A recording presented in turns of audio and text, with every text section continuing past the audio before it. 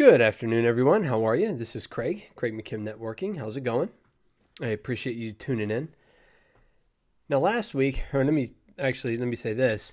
This last week and then these next few weeks, we're going to be talking about attending a networking event, how we can best prepare for that. And last week, we talked about 4 things that you can do that you should do when, at least when you're beginning to network, or at least like I talked about doing it formally.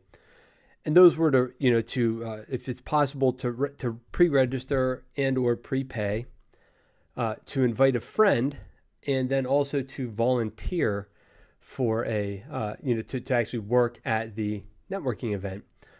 All great for introverts, all great for new people, just because it gets you involved early and kind of commits you to being there, especially if you do decide to volunteer for it. People are counting on you at that point.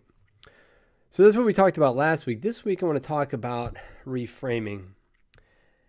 And if you quote unquote hate to network, or it doesn't work, or you're not good at it, all these things, there's a good chance you're going to need to do this. And what I mean by reframing is that literally just looking at networking from a different perspective. And the good part is that if you hate networking, that's encouraging. And why is that encouraging? Is love and hate are opposite sides of the same coin. To hate something is to hope it's different, is to want something, but just you want it differently, right? The opposite of love is not hate. The opposite of love is indifference. So if you're indifferent to networking, then I don't know that I could help you. But if you hate networking, I think I can still help. So please, stay tuned. And like I said, reframing is just essentially changing your expectation of an event, and networking is changing your expectation of an event. Easier said than done, I know. But what I want you to start thinking about when networking is not the small talk, the weather, the traffic, and things like that, mindless whatever, or the too big of talk, and I think a lot of times we can agree that is politics and religion, and while you're doing it, and it's the over drinkers or just the weirdos, the people that you're going to run into, right? And inevitably it will happen. It's just how do you react to that? How do you counter, if you will, when that happens? And you're going to, like I said, you're going to experience the big talk, the small talk. And remember, that's not why you're there. You are there to make connections and to find out how you can help people. And you have the power to voice it in exactly that way.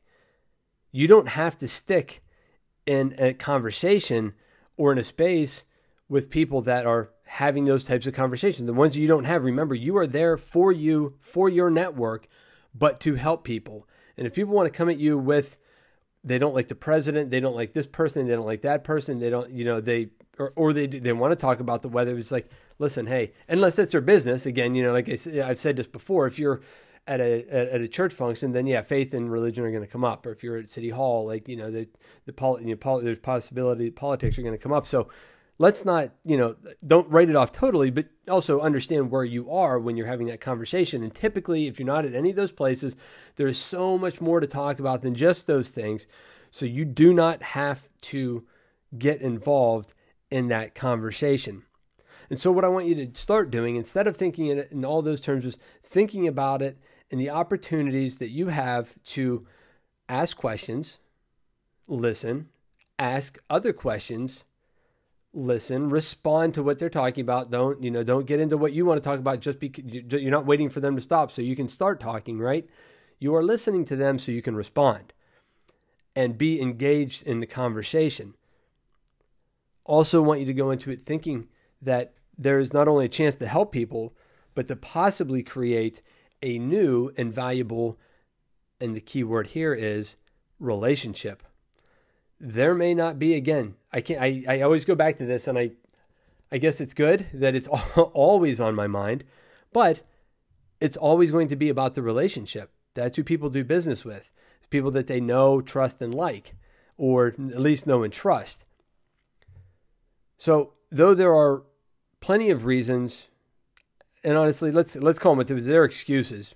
You have the power to walk away from conversations that you don't like, to tell people, hey, listen, I am here to help people. How can, and can you redirect in that conversation of somebody who wants to be in that space and stick on that topic that you don't want to be there?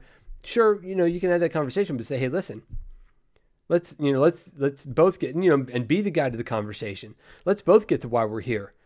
Are we here to talk about that, or how can I help you in your business? And just put it to them right like that. That's why I'm here. I'm here to help somebody.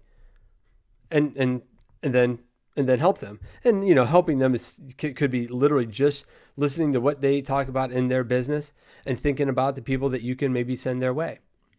Anyway, reframing. It is super important. It is super valuable, especially like I said at the beginning. If you don't like doing it, or you're not good, or it doesn't work, or whatever, you want to, or you don't want to have the small talk or the big talk, or to get cornered or whatever, begin to reframe it as a chance to help somebody and an opportunity to create a long-lasting, valuable relationship. That's all I got. I hope you have a great one, and I'll talk to you real soon.